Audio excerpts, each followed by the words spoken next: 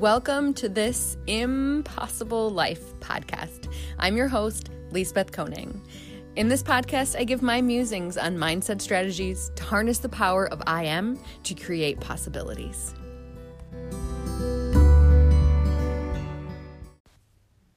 Today, I want to talk about when you are stuck in your story. Have you ever caught yourself defining yourself a specific way? Some of the common ones that I hear are, I'm not a morning person, or I'm a picky eater, or I never stick to anything. Well, those may have been true about your past self, but it doesn't have to define who you are now. When you say, when I start things, then I quit, no, you don't. You have started things and you have quit in the past, but that doesn't define you now. You are not who you were last year. You're not even who you were last week, because that's the focus. The focus is on growing and breaking through these limiting thoughts that we have. So today I want to talk about recognizing when you're making these sorts of statements, and then what you can do to break past them and change your story, because that's really what it is. We're constantly writing a story about ourselves, and that story can be as great as we want it to be, but we have to catch ourselves when we get stuck in those patterns and those beliefs. Because really, life is about the little improvements. It's about seeking a lesson, taking on a difficult task, accomplishing things. And if we just stay where we're comfortable and how we're used to defining ourselves, then we're never going to have that chance for growth. Now, sometimes that's difficult because a lot of times those uncomfortable feelings come up. Those feelings of nervousness, anxiousness. Anytime that we do something out of the norm, out of what we know how things are going to go, then it's going to be a little scary.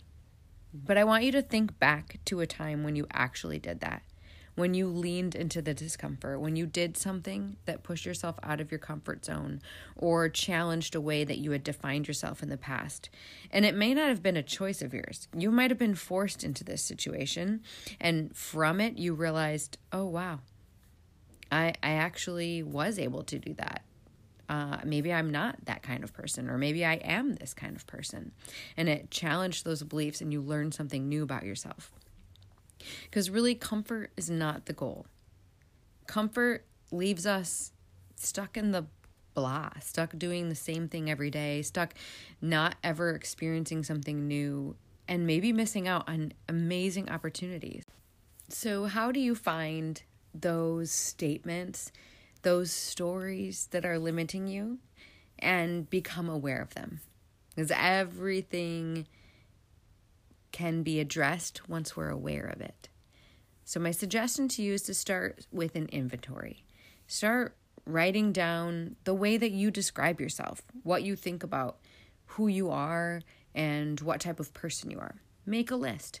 Then go back to that list and start asking yourself questions about things on those lists. In particular, the question, is this belief serving me?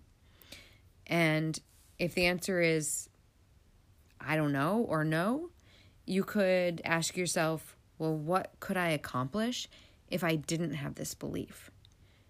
Or what if blank this belief wasn't true? What would come from that? And just letting yourself rumble with those ideas. Let's take a real example. So I used to believe that I couldn't possibly get up any earlier than I already was. And that meant that I couldn't get my workout done in the morning. And so when I first started trying to incorporate daily workouts, I would try to do them after work. And more often than not, life would totally get in the way. I'd either come home from work completely exhausted, or I'd have to go to an extra meeting that would come up, or the kids would be having a meltdown, and by the time I was done taking care of them and putting them to bed, it was just the opportunity was past and I was way too tired. And so I started to look into, well, how can I change this? 'Cause clearly this isn't working. And I did a lot of research into routines that you can set up. So some of the ideas that were given were set a time in your phone at night that is your time to settle down, right? So an alarm goes off, start thinking about bed. So you start winding down with the activities you're doing, moving towards getting things ready for the next day, setting that bedtime earlier. And then once you're getting to bed earlier, getting up earlier becomes easier. So as I shifted my evening, I was able to shift my morning and put in a 30-minute workout. Well, once that became part of who I was, my identity, 30-minute workout in the morning is what I did.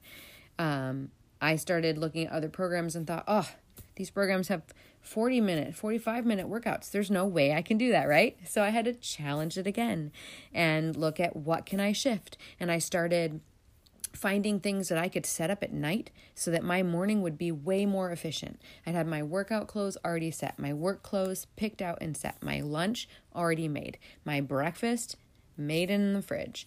Everything was good to go so that I could be faster in the morning, which gave me time to do that workout that was 10 minutes or 15 minutes longer. So sometimes it just takes doing some research to find out, well, what do I need to know about this in order to be able to change it? What are some other stories that could describe this situation? What are some other people doing and getting ideas that way? I know that I'm part of a fitness community, and so that is a place where I can post questions in our group and say, what do you do? What's your bedtime routine? What's your morning routine? When do you do your workout? And get information from other people who have tried it to give ideas. The most important thing is to keep an open mind about things. Once you realize that any belief that we hold, that's what it is. It's a belief. It's a story. It's not necessarily a black and white truth. And once we realize that, well, then so many more opportunities open. Maybe there is a belief that you held about yourself, and after you explored it, you realized, no, this really is something that is serving me, and so I'm going to keep this belief. That's great, because then you have that much more confidence in that belief. But if it's not something that you're willing to rumble with and willing to investigate and willing to try things out, then that's where we get stuck. And another thing to be aware of is that we have something called confirmation bias. So, for example, with the example of I'm a picky eater, well, if that's your belief, then every time you try a new food, your subconscious will want to make sure that that belief that you hold stays true. So you're not likely to like something that you try that's new. Whereas if you're aware that we have a confirmation bias and you're open to having a different story for yourself, you actually might find foods that you do enjoy or be willing to try it more than once in more than one way. Things can be prepared in different ways. You could find out, be like, well, what about this don't I really like? Maybe it's the texture. So then you can change something and try it in a way that it has a different texture. Or,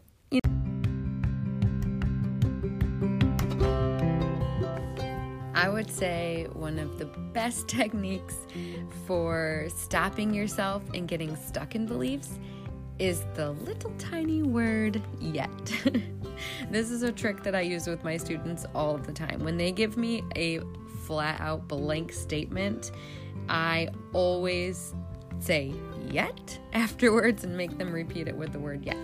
So if your statement is, I'm not a morning person, well, then I'm going to have you say, I'm not a morning person yet.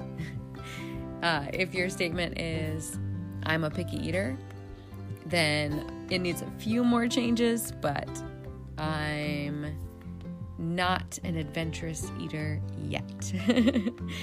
Or if your statement is, I never stick to anything, it's, I haven't stuck to anything yet.